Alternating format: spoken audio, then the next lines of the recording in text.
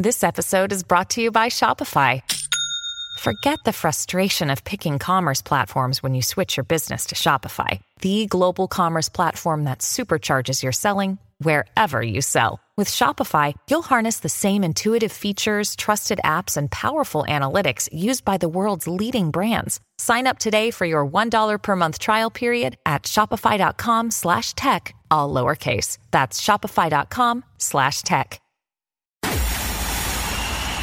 It's time for Joyce's Thought of the Day on News Talk 850 WFTL. Judge Learned Hand wrote in 1944, "Liberty lies in the hearts of men and women. When it dies there, no constitution, no law, no court can even do much to help it." Justice Hand had a hard time defining this thing that lies in the hearts of men and women. But as an American, I believe I experienced it growing up. It's that right not to remain silent, something in which I believe almost religiously. I believe Americans are not just being censored. I believe there's an equivalent effort on the front end of internet culture to rob people of their will to be free. I believe this is the hardest part of the internet censorship story to understand, but also the most crucial and most dangerous. As we found in the Twitter files, we lean more and more on machines to do our thinking for us. However, the worst part is we often do not distinguish between thinking that is ours and thinking that is someone else's. At home, we become afraid to walk even a few steps without our electronic helpers. Our sense of self is now inextricably tied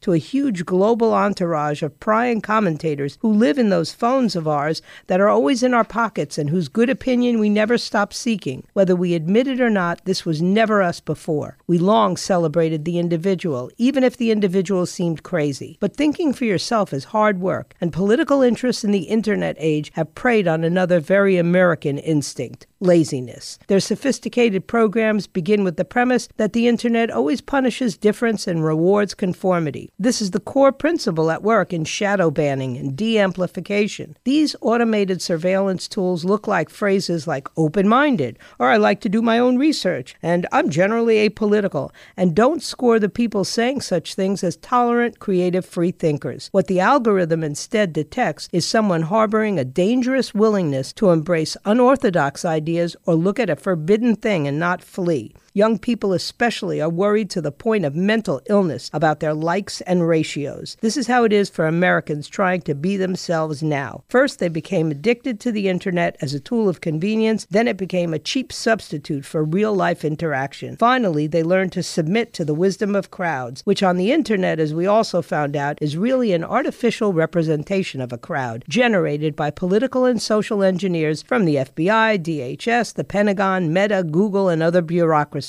These groups are letting loose algorithms on that spirit of liberty that Justice Hand talked about. The results have not been good. If they can preemptively extinguish that fire in us, formal censorship will become unnecessary. The population will become too fearful of difference to ever risk punishment in the first place. I believe you all know the patriotic importance of preserving that spirit. Hat tip, my friend Brigitte Gabrielle.